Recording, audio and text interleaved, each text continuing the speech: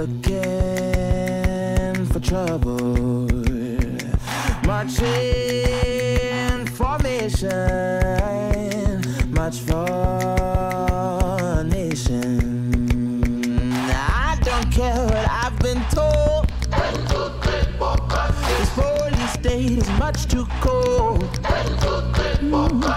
Cut from crooked cloth and more. This police state is much too old. Puppets erect with battery set.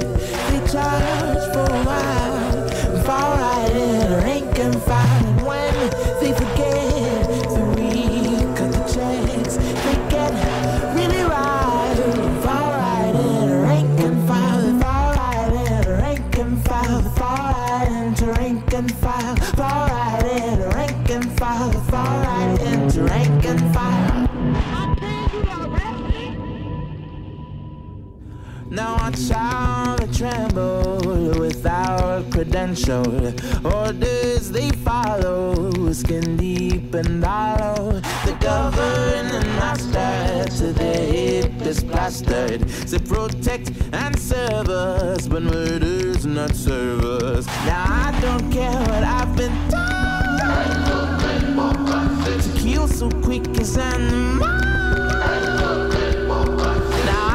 Care what they might say. It's gonna come back around one day. Puppets erect with battery set. They charge for a while, far right in rank and file. When they forget that week of the checks, they get really wild. Far right in rank and file. Far right in rank and file. Far right into rank and file. Far right in rank and file. Far right into rank and file. Far right in rank and file. Far right into rank and file. Far right in rank and file. Far right into rank and file.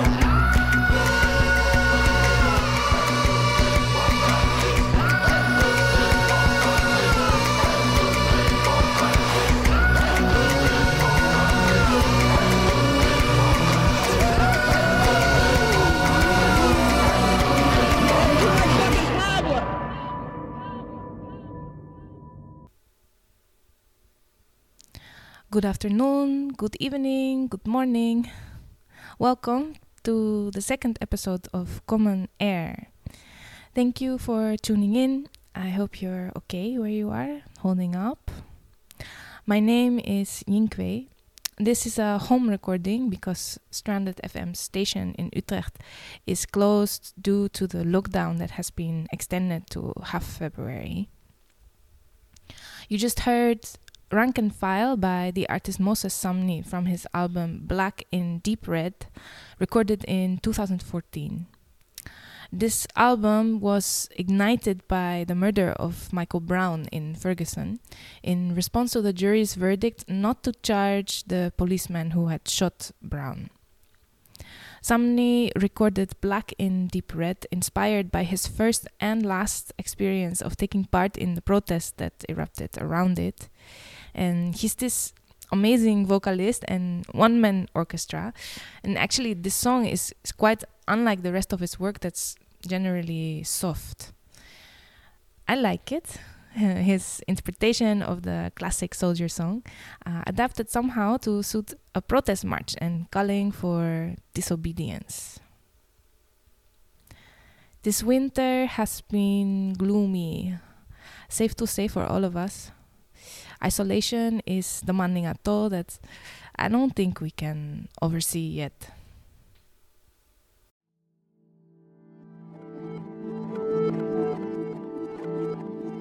And so I come to isolation. Etymologically, isolation comes from isola, which means island. Isolation, which literally means to be islanded. And somebody mentioned this to me the other day, actually my Cape Verdean hairdresser, because I asked her, how do you say this word in Portuguese? She said, isolada, like an island, like you're islanded. And I thought, thought, that's exactly what I've been my whole life. I've been islanded.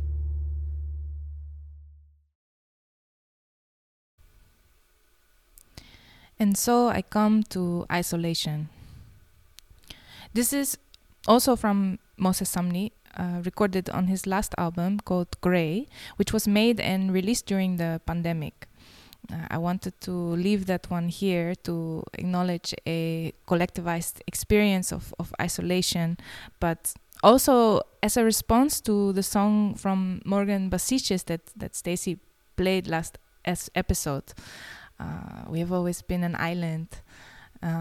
Basiches came to the island in singing to a queer kinship and history, while Sumney comes to it from isolation. And times have been sad, so before we move into the themes of this episode, inspired by Wok the Rock and Nuraini Juliastuti, I want to play a little pick-me-up, which is a song from Buffy the Vampire Slayer. She's a girl who's gotten me through many dark winters. It was on TV when I was a kid, and my older sister used to watch it, but us little ones weren't allowed to watch with her because it's gory and kind of sadistic at times, and I can see why our parents thought we were too young. But when I was 21 and in Brooklyn for a few months, my roommate Jess got me to watch the 5th season with them, and after that I kept watching the whole thing over and over and over. And I thought this could be a nice opportunity to share with you the wisdom that's inside Buffy the Vampire Slayer. So Buffy is the Slayer, right? A teenager that's chosen by fate to fight demons. She lives in Sunnydale, which is a town located on top of a hellmouth, which makes it a demon hotspot. With her friends and Watcher, she battles against evil, and it's a high school drama. They fall in love. It's got lesbian witches in the lead, and 7 seasons make one epic show. The late anarchist anthropologist David Graeber wrote about Buffy in an essay called Rebel Without a God. He calls the show anti-authoritarian, and I quote, "Sometimes the supernatural element is a simply obvious mirror for real life. As when Buffy, having run away from home, gets a job as a waitress and seems headed for a life of drudgery, until she discovers a band of demons who have been enslaving teenage runaways to labor in dark satanic mills beneath the earth, spewing them out broken and useless at about the age of 65. Yet, in one way, it is decidedly unlike real life. Demon bosses, after all, can be beheaded, though having Buffy lead the rebellion with a hammer in one hand and sickle in the other was perhaps a tad much. Real ones can't." He also says that Buffy reminds us how much 60s-style youth rebellion was premised on an assumption of security and prosperity. Why put up with all this stodginess when life could be so good? Today's rebellious youth, rather, are reduced to struggling desperately to keep hell from entirely engulfing the earth. Such, I suppose, is the fate of a generation that has been robbed of its fundamental right to dream of a better world. Oh, David. Buffy as a wild dystopian fantasy to save humanity from its own authoritarian monsters. So, the next song is from Once More with Feeling, which is the show's only musical episode. Sunnydale wakes up one day and people start breaking out into song and dancing wildly to a point where they combust, blow up and burn to death. A demon is responsible, of course. This is the part where the group is trying to figure out what's going on. It's kind of sentimental, but really lifts my heart, especially since the pandemic has come pretty close to an apocalypse. again, because I, for one... I've got a theory that it's a demon, a dancing demon. Nah, something isn't right there. I've got a theory, some kid is dreaming, and we're all stuck inside his wacky Broadway nightmare. I've got a theory, we should work this out. It's getting eerie, what's this cheery singing all about? It could be witches, some evil witches, which is ridiculous, because witches, they were persecuted, wicked, good, and love the earth and women power, and I'll be over here. I've got a theory, it could be bunnies. I've got a bunnies aren't just cute like everybody supposes. They got them hopping legs and twitching little noses. And what's with all the carrots? What do they need such good eyesight for anyway? Bunnies, bunnies, it must be bunnies. Or maybe midgets. I've got a theory, we should work this fast. Because it clearly could get serious before it's past. I've got a theory, it doesn't matter. What can't we face if we're together? What's in this place that we can't weather? Apocalypse, we've all been there. The same old trips, why should we care? What can't we do if we get in it? We'll work it through within a minute. We have to try, we'll pay the price. It's do or die. Hey, I've died twice. What can't we face if we're together? What's in this place that we can't weather? There's nothing we can face except for bunnies. Once more with feeling. Hold your loved ones close. There's light at the end of the tunnel. All right, moving on. So this episode, aside from some music, will feature 3 recordings. One is a conversation between artist and designer Wok the Rock and Casco's director Binna Choi. And the other 2 are recordings from researcher Nuraini Juliastuti. We're going to hear about 2 projects from Wok, Parasite Lottery and Burn Your Idols, that touch on the question of caring for an infrastructure of the commons through collective funding model and the concept of copying and piracy. Thank you to Nuning for giving this particular framework drawn from her research. Now, Casco is an art institute working for the commons. It's central in her vision and practice for the arts.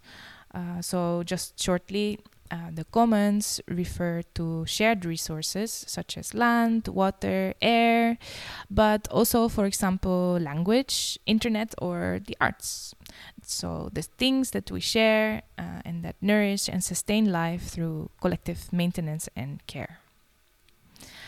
We will also dive into Indonesia's history through the songs that have accompanied its social movements at the second half of the 20th century. So I'm going to play the first recording that was contributed by Nuraini Juliastuti. She's a researcher and writer who was born in Indonesia and lives with her family in Australia at the moment. When she was a student, she co-founded Kunci Study Forum and Collective in Yogyakarta, Indonesia in 1999. She finished her PhD thesis, The Commons People Managing Music and Culture in Indonesia, 2 years ago. And in the new year, she will start a postdoc at the University of Amsterdam about the Commons Museum, emergency activism, and archiving as a creative and decolonizing strategy. She will discuss the project Burn Your Idols by Wok the Rock. And the name for the project was inspired by the song Kill Your Idols by Sonic Youth, which you will hear before the recording starts.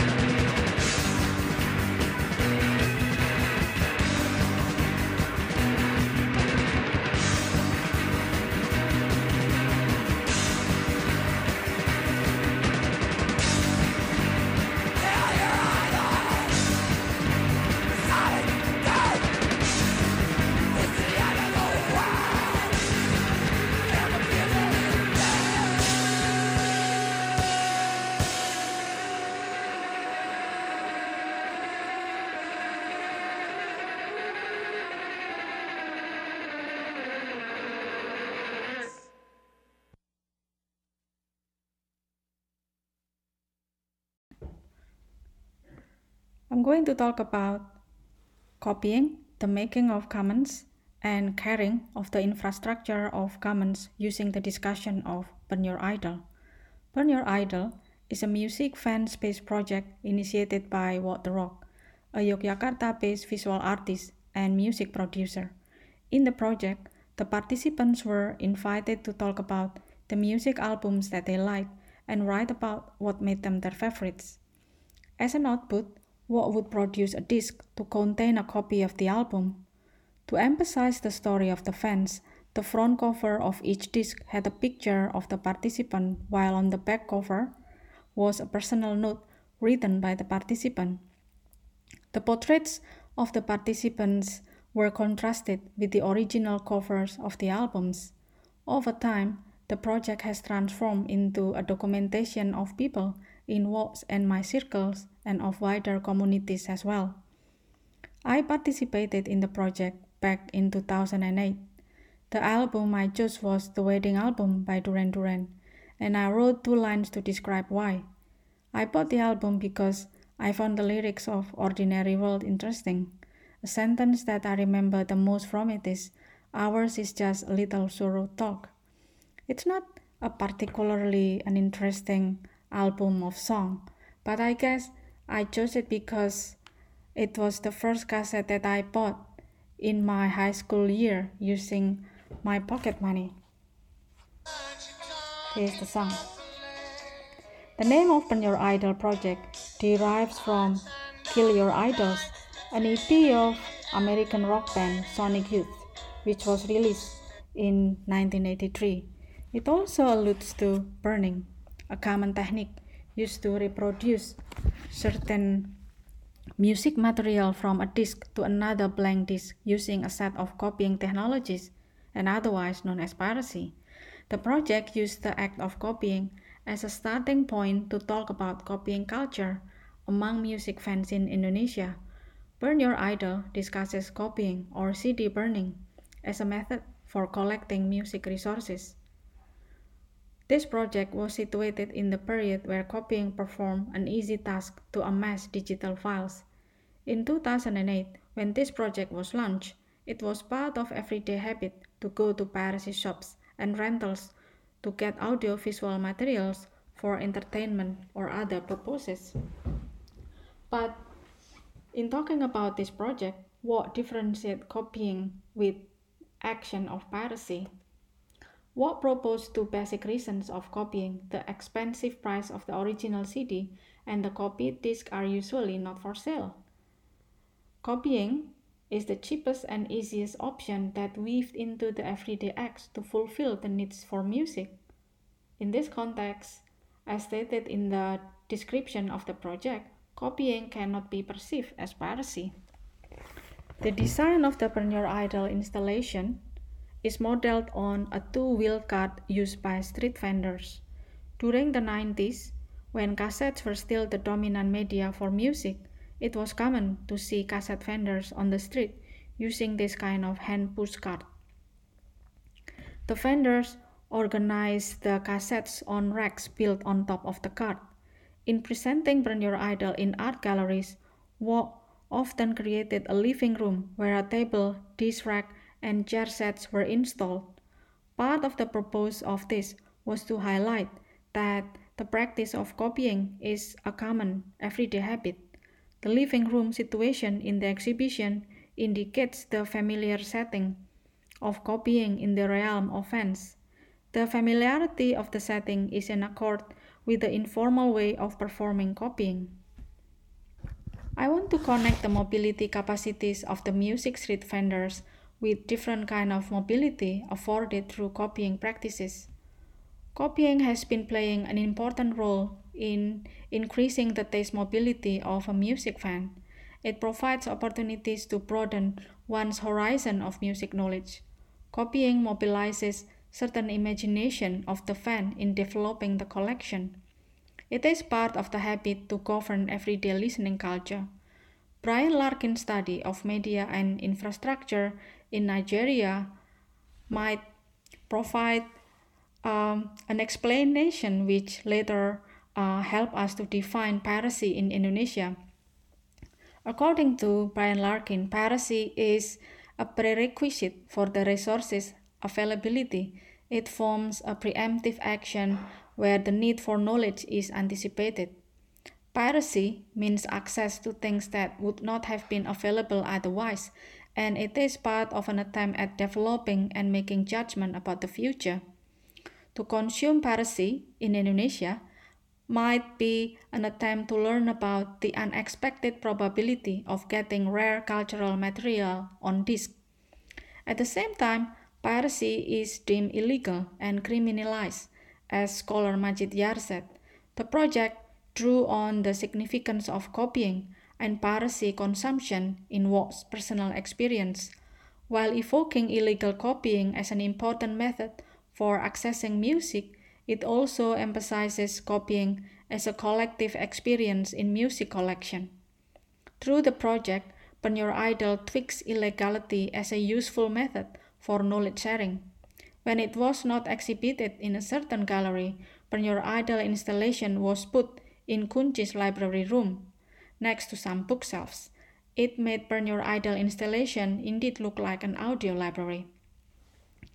The last time I saw Burn Your Idol installation was when I visited Yogyakarta in 2019. There I could see a different face of Burn Your Idol, not only as an installation, but it can tell us about the life of an infrastructure for shared resources. The old installation of Burn Your Idol made the last appearance in the Ordinary Negotiation, an exhibition at Jakarta in 2013. When the exhibition ended, the organizer returned the installation back to Jogja. It was still wrapped neatly and placed at Kunci's veranda, with the fragile sticker still on its cardboard package. Next to the rack were garbage bins, plastic jars, and raincoats hanging on a hanger. Wok told me that the disc player of the old installation was broken. This was one of the reasons as to why he did not bother to unwrap the package at the first place. There were many reasons to explain why it was broken, of course. The installation had been moved for so many times, from one gallery to another and from one city to another. Or it was broken simply because it aged, just like other technological devices that overuse, worn out, and have become damaged beyond repair. To keep it neatly wrapped would keep the rack in good condition. When the disc rack was still functioning well, it served as the realization of Burn Your Idol as a kind of audio library. But when it stopped functioning, the installation turned to be just a broken disc rack or a closed library without notice of when it would open for public again. The broken state of the installation represents how the media infrastructure works. The broken disc rack installation of Burn Your Idol project does not only represent the broken installation of an art project, it represents the broken of the Burn Your Idol music library that conceived as a commons. The installation was broken even before it served as a commons for a long period of time. It suggests that an ability to care is a precondition for the commons. That was Nuraini Juliastuti, who provide us with an understanding of the value of copying practices under today's heavily commercialized and governed listening culture. I appreciate very much how she explained piracy as an anticipation of the need for more knowledge about music, and how she says that copying music can broaden the horizon of the fan and mobilize their imagination. So considering music as a resource, as a commons, is something that you can really see embodied in Wok's artistic practice. Nuning already introduced Wok shortly, so just to add to that, he's also a part of artist collective Mess 56, organizes gigs, exhibitions, and festivals, and he has many tentacles in arts, design, and music. So Burn Your Idols is one example for understanding music as a commons, and another one is that he runs a music label called Yes No Wave Music, which is a label where he releases artists for free. So Actually, any artist who want to release their music with Yes No Wave need to agree that their work can be distributed and circulated for free, that it can be downloaded and remixed by anyone who's interested. Of course, artists also need money to live, so you can still buy their album or their merch, donate on their bandcamps to support them. But the principle of Yes No Wave is this free distribution. And this reminds me of something that Marikit said, who gave a live concert in Channel 1, when she was talking about the internet, how it seems because of that, music became of the people again. And Yes No Wave seems to be exactly that. Music from an official label that's accessible for everyone to listen and use as they want. We're gonna hear from Wok. I've edited a conversation between him and Binna Choi, who is director of Casco these past 12 years, where they remember about Parasite Lottery, which was another project initiated by Wok at Casco in 2016. And to get you in the mood for that, I'm gonna play a song from the vinyl that accompanied this project. The song is called Slow Burn and recorded by Indonesian songbird Frau. This night in my bed, I stay up counting to 2013. Spiders in the webs, they catch fireflies, slowly turns out their gleam. Spinning them, turning them round and round, on and on, clutching them, straining them without a doubt. Last night in my sleep, Bowie showed me a world he thought I would see, a world from a song that he carelessly sang to a crowd of fleas. Moving them, changing them round and round, on and on, chanting out, crooning out words that foresaw the nights lived in the slow burning arts.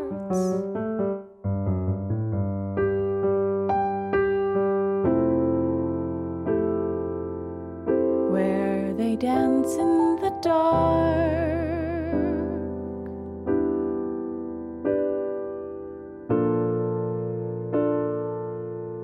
where their lives are being played by a Philistine government, where their minds are being prized,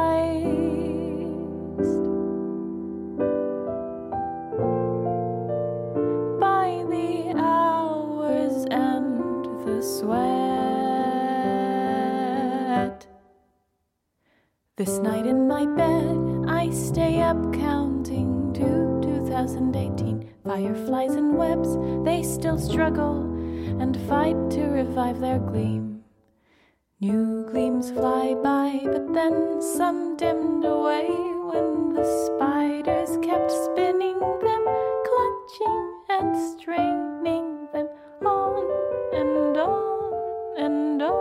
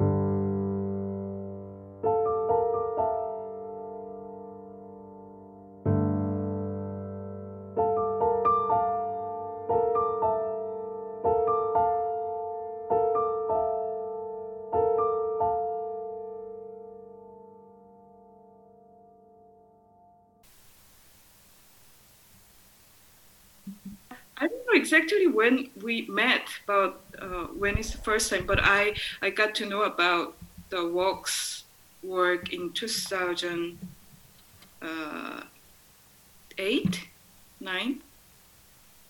And then it was already clear that he's working on alternative economy and like circulation, production of music.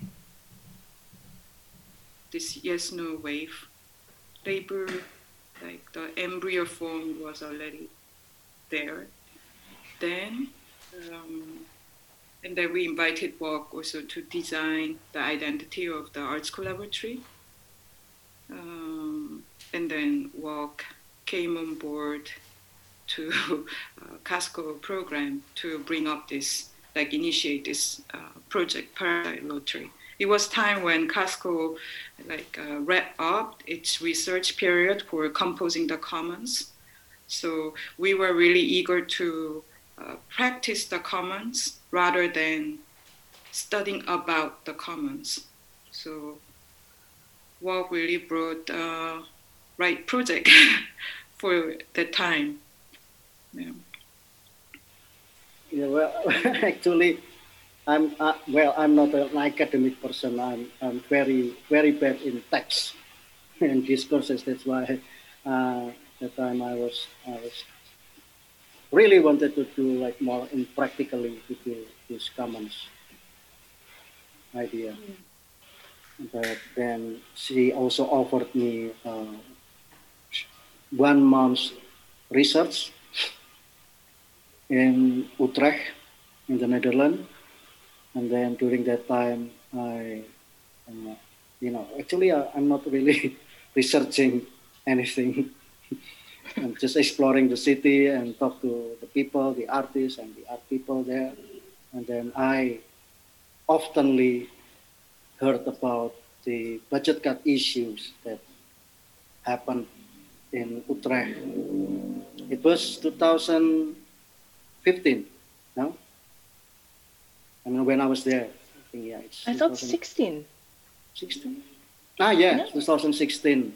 And then it was like 3 years since the budget cut policy was implemented in the Netherlands. So, and then while I'm observing the cities, I found out that there are lots of lottery tickets. This lottery in the Netherlands. This is something that we don't have in Indonesia. This is like it's forbidden in Indonesia to do a lottery because we consider lottery as a gambling. This is against the Muslim policies. So, and then I started to very curious about what is the lottery works in the Netherlands, and then started from there. I asked people about it, how it works and where it comes from, how the money goes to the artists and goes to the art activities, something like that. And then it suddenly remind me of arisan.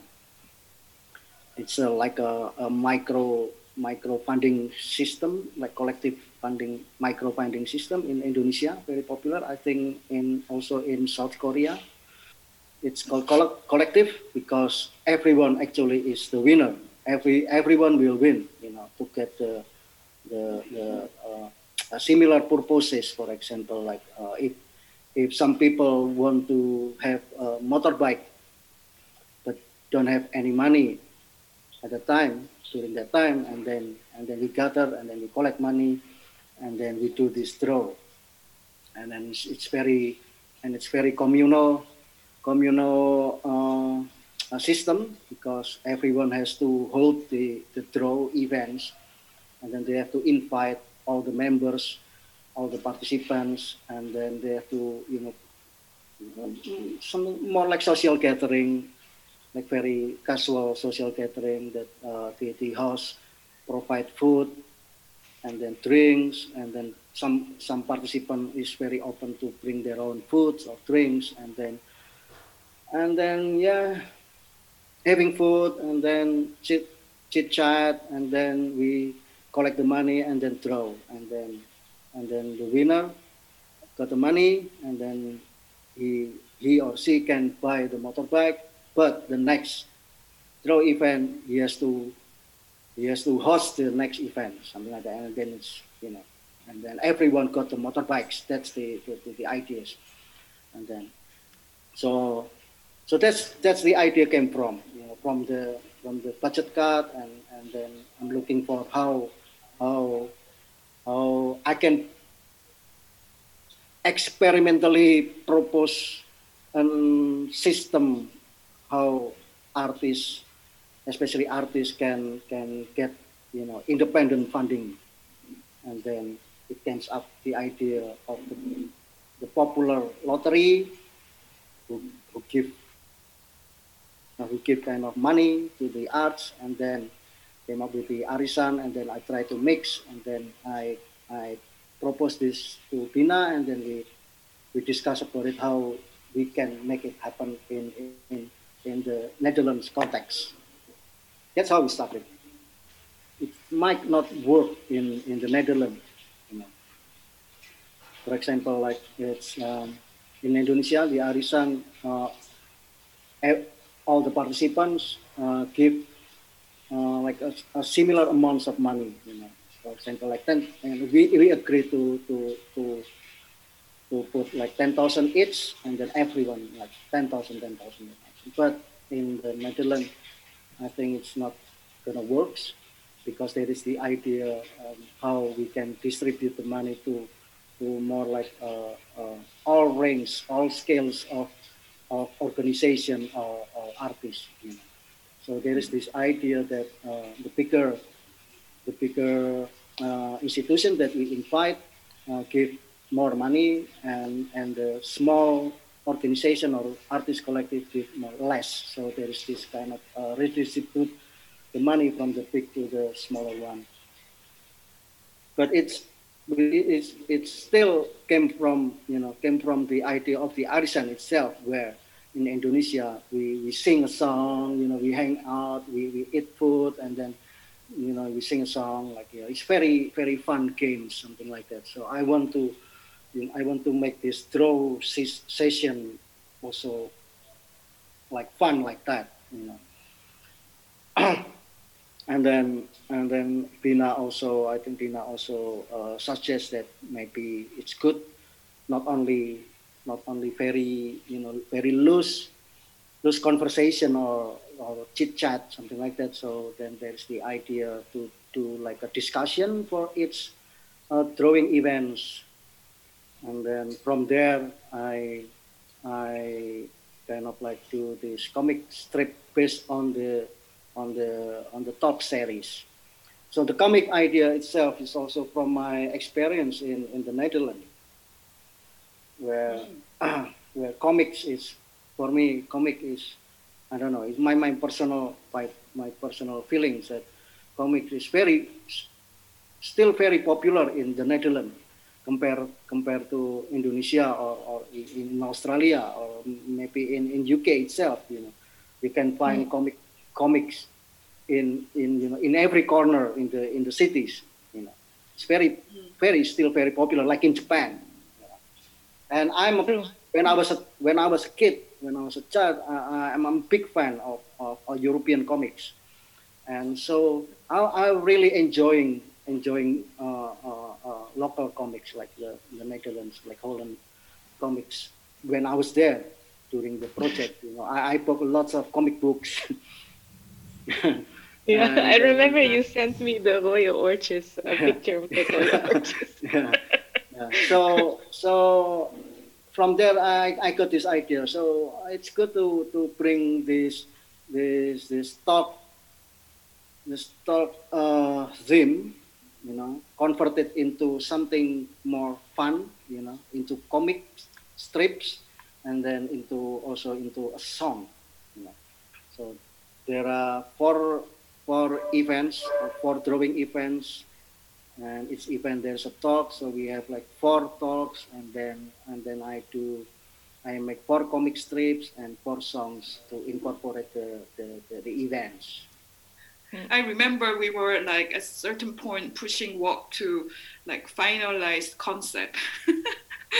It's afterwards like public art project. So we start announcing publicly, then it has to be realized on time. So like at a point that you're getting kind of nervous, like whether everybody would participate or not, like that. So like the first lucky draw, which was coinciding with the opening, was like extremely fun, and I think that just continue in the other draws, and you could see how this like it is like there was a like kind of pretension or a certain simulation of real like lottery show. So there was this lucky draw as well. As you said, there are like these banners, tent, and Flags. sitting around. Very festive. So, yeah, and then Wok, you also made this like large certificate which show 1,000 euros. So like the winner of the draw had opportunity to take a group picture together with Wok. Yeah. So it's like ridiculous and funny and lovely, but there was actual like circulation of actual money, and then of different amount of money, and each organization cash money. Yeah, we gave as a cash. So each organization did different thing. But funny thing is, out of 4 organizations, so like Casco, Platform Becca, and Das Spectrum, which is artist-run space,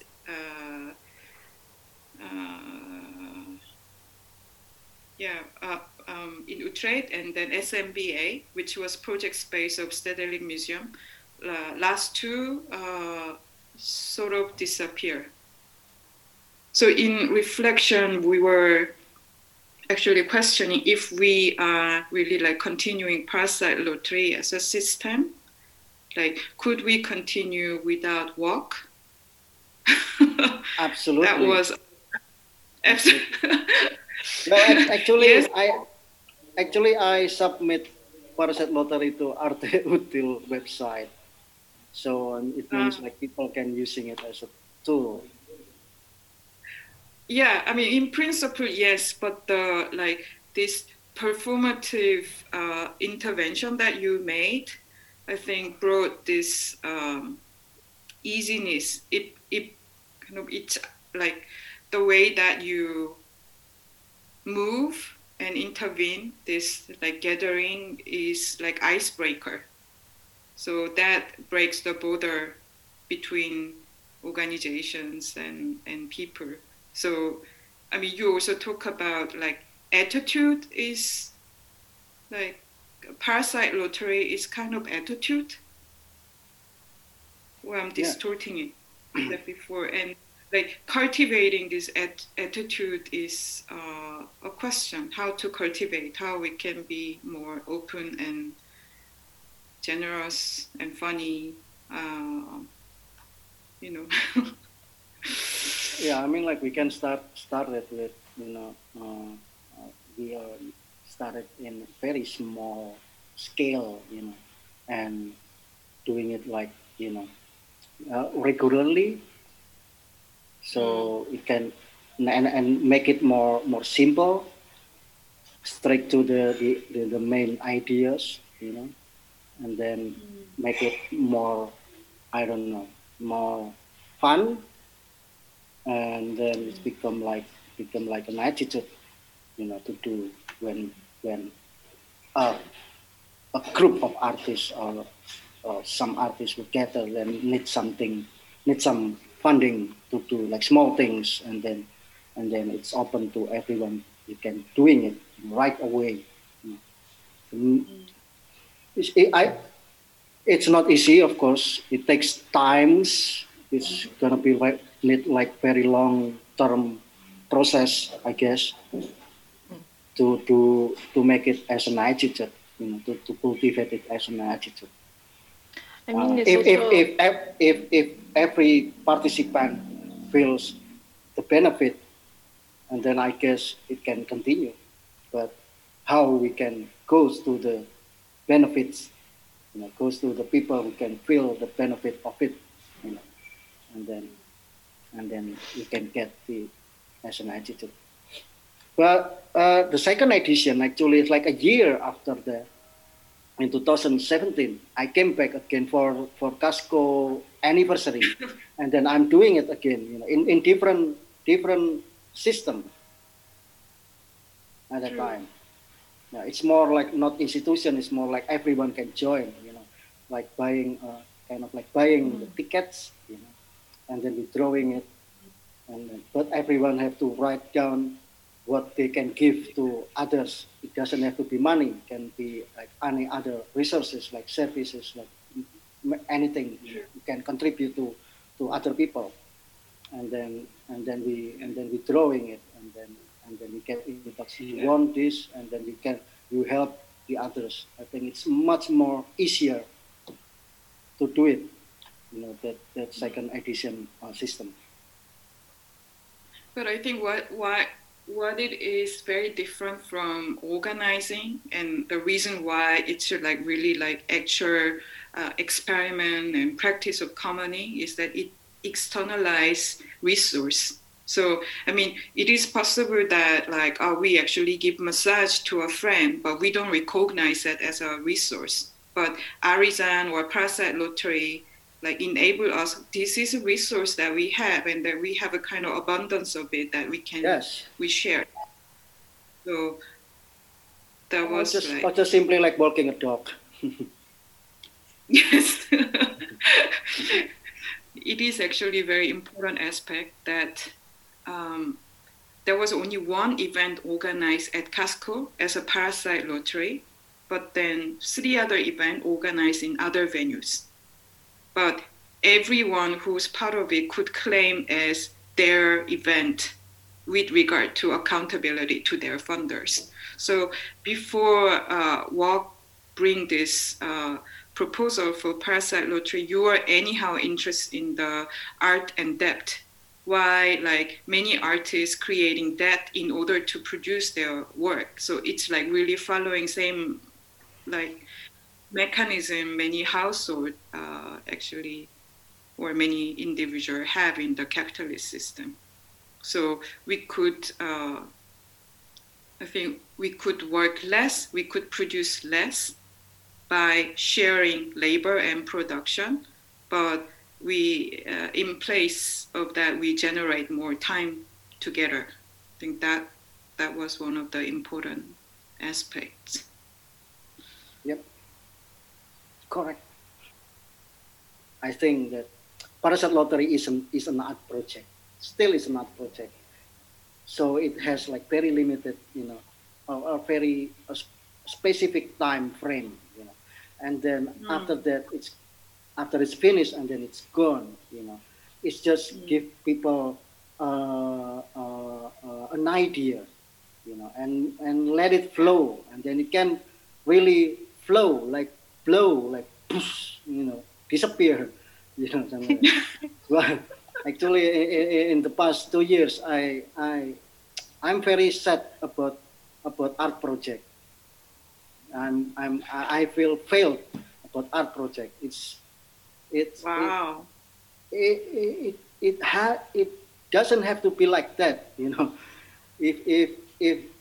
If a project initiated by an artist, it has to be an attitude, It has to be implemented to other people as a tool, as a real tool, as a social form, So I guess it can make it less as a project, specific time frame as a project, as an artist project, more make it as a social project, So if it's an art project, it's different. The purpose is to make art. So I want to change it. Now I think I want to change it. I want to make like social project. But because I am an artist, it's gonna be artistic because I'm an artist. I have imagination. That's why I want to do it. Like, make it as an art, cultivate as an artist. Totally agree with you, Wok. In your word, correct. Correct. It's Australian, actually. Correct. Correct.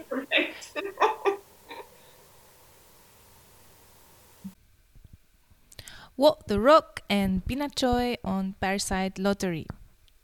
He just dropped this plea for artists to make social projects at the end, but I just want to say I am also totally in favor of this, and may we build this attitude together.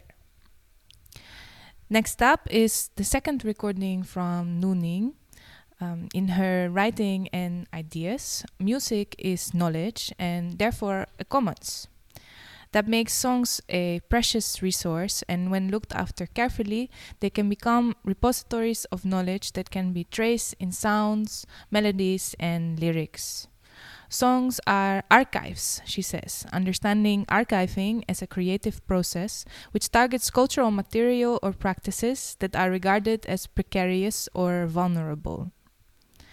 The song that she will share is called Darah Juang and is of such a vulnerable nature. It speaks to a spirit that is still brutally repressed and silenced, not just in Indonesia, but all over our world. It survived the silencing methods that were covering up the crimes of the New Order regime from Indonesia's second president, Suharto. These were very dark times, and Nuning got to know the song when she was a student and has recorded some of her thoughts about it for us. Darah Juang, or The Blood of Struggle, is the title of the song, often associated with the social movement in Indonesia. Darah Juang is written and composed by Johnny Tobing, a student activist from Gajah Mada University, Yogyakarta in the early 90s. The song was born during the heyday of the student movement and the intensity of the oppressive New Order regime weighing heavily in the everyday life. The lyrics of the Darah Juang song is able to capture all the feelings and thoughts through its simple yet poetic words. It seems that I always take it for granted that Darah Juang is associated with the student movement or various forms of social movement.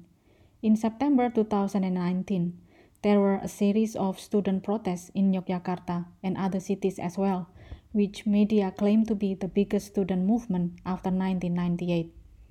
In Yogyakarta, the student protest was called Gejayan Memanggil or Gejayan Calling, the future returns. The protest tackled various issues. It was spurred by a draft bill of the Indonesian Criminal Code to be legitimized by the Indonesian House of Representatives, demanded the cancellation or review of aspects of the criminal code bill that touch citizens' private lives, from abortion to supernatural knowledge. The movement also demanded a revision of the Commission of Corruption Eradication Bill, prosecution for governmental elites who are responsible for environmental destruction, the refusal of problematic bills on agrarian and labor affairs, urgency in passing bills on sexual violence, and prosecutions for human rights violation. I read news articles about this from various sources. I observed video clips and postings of the movement on various social media platforms. Darah Juang's song was sung by this contemporary social activist. The song proves to be a relevant voice which is able to be present and serve as a companion to the activists. How can a song travel across time and generation of activists and become a kind of sound heritage? First, let's hear the song. This was taken during the concert in Yogyakarta back in 2014.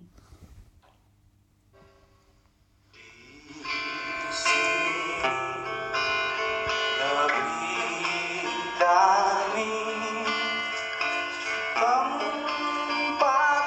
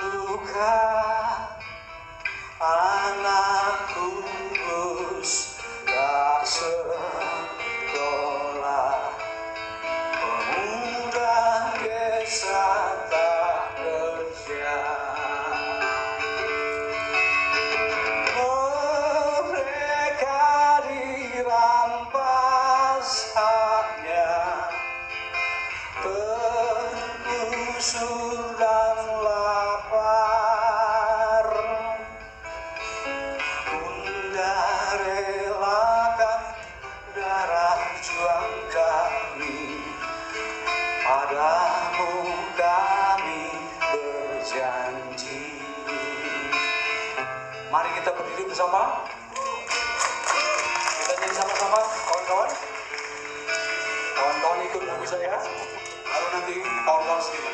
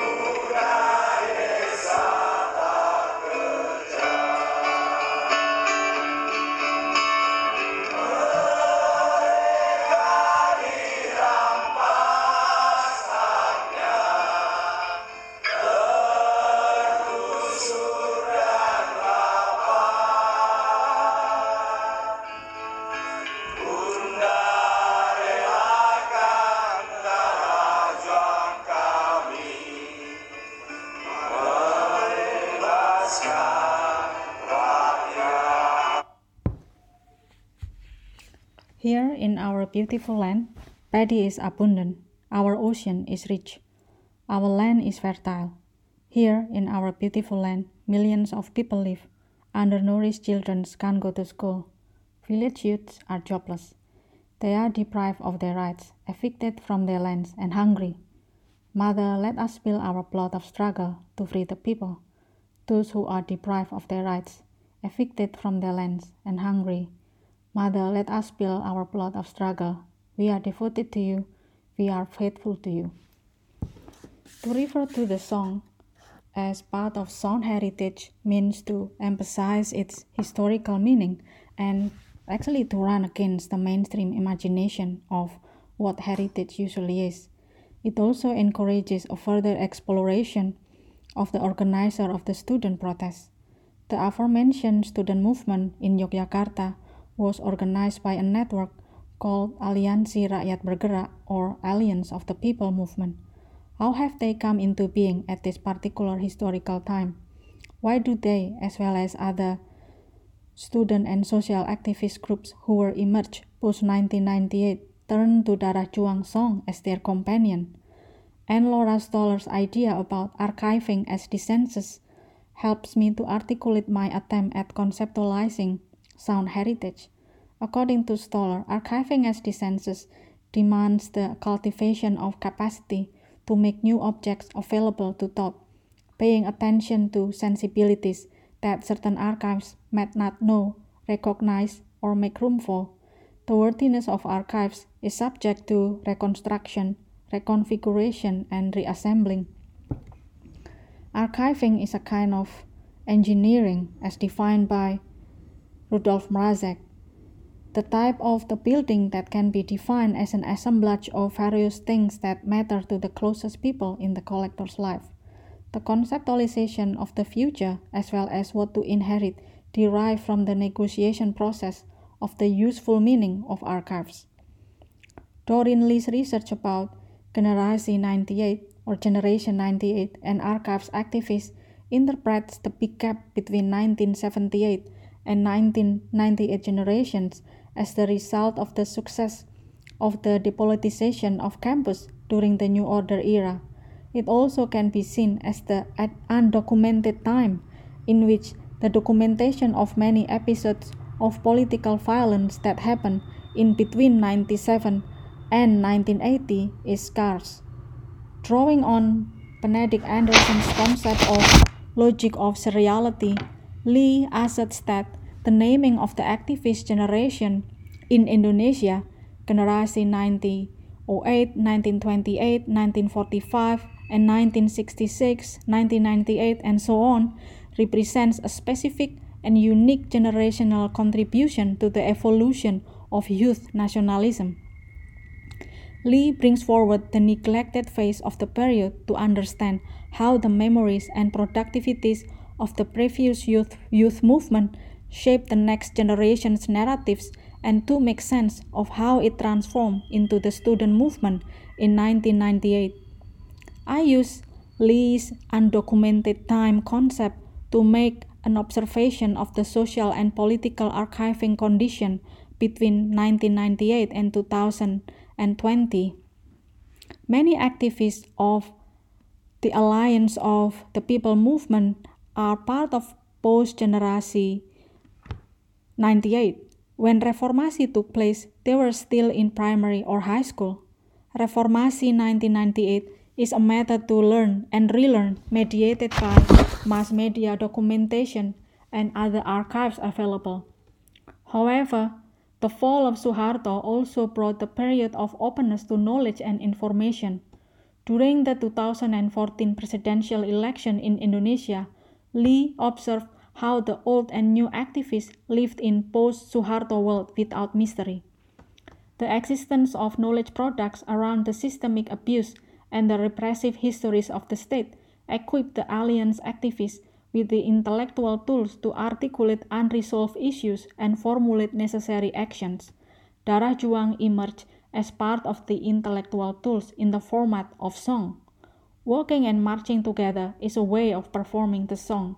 At once, such acts also activate the song, contextualize it within current context, share the knowledge of the song, and make it part of public memory.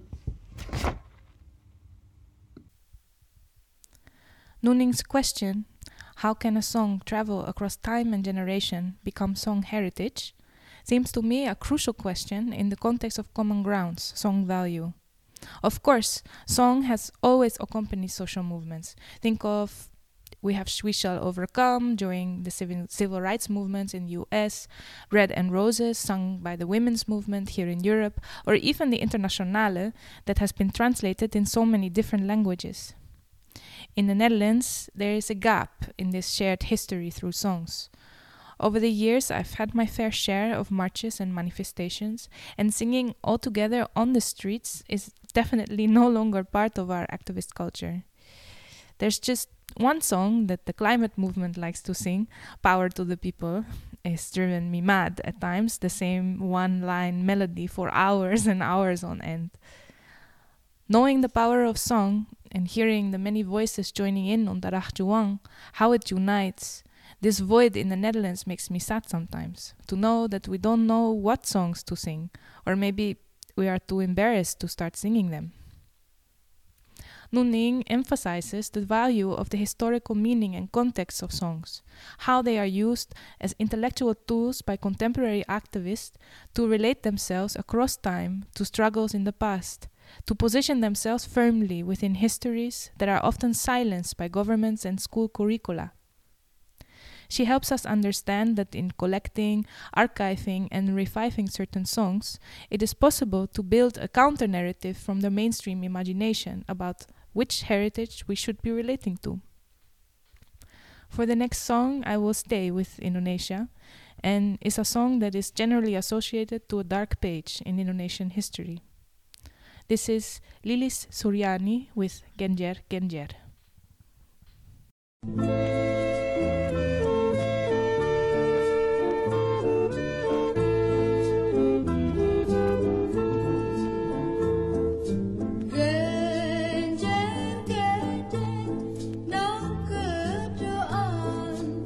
Batik kelele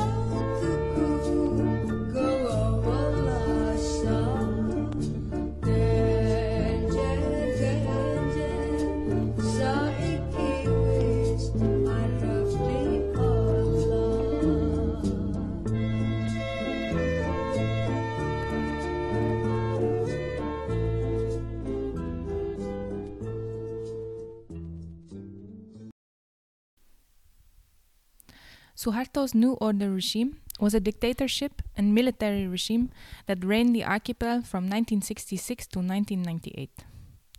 The start of Suharto's fascist rule began with a coup in 1965, overthrowing President Sukarno, who wanted to unite the three main ideologies in Indonesia, known as Nasakom: the nationalists, the Agamis, or religious groups, and the communists. Suharto's taking of power went hand in hand with a highly anti-communist sentiment, and he instigated the massacre of the members and sympathizers of PKI, which was Indonesia's Communist Party. Between the period of 1965 and 1966, more than 1 million people were killed. The Chinese population in Indonesia were also targeted during this massacre, their heritage automatically making them red in the eyes of the military. Although the Chinese Indonesians have generally held the position of scapegoats during times of political unrest. The fall of Suharto in 1998, for example, was also accompanied with a wave of anti-Chinese violence, especially towards the women. Another target of Suharto's communist purge were the women of the Gerwani, who were a women's organization that held ties to the PKI. They were main actors in what has been called the myth of Lubang Buaya. It was in the morning hours of Suharto's coup on 1 October 1965 that 7 Indonesian army generals were kidnapped, killed, and their bodies dumped in an old well near the village of Lubang Buaya on East Java.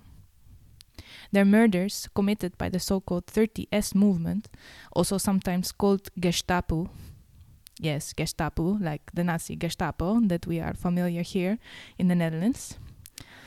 Their murders the next day were blamed on the Gerwani in the newspapers. The sensational story went that the women had kidnapped the generals, forcing them to take part in a huge orgy that resulted in them cutting off and eating their penises, dancing and singing naked on the top of their dead bodies before dumping them in the well. This story is also part of a movie called Penumpasan Pengkhianatan by Arifin C. Noer, which was a New Order propaganda film and became a crucial part of the Indonesian mediascape every year.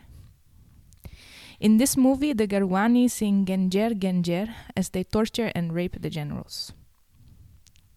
Genjer Genjer was composed in 1953 by music teacher Muhammad Arif, inspired by the living conditions of his village in the region of Banjuwangi in East Java during the Japanese occupation from 1942 to 1945. It's also known as the lettuce song because genjer is a plant that grows abundantly in the region, and although usually meant for cattle food, the villagers at the time were under such hardship that genjer was a main ingredient of their daily meals.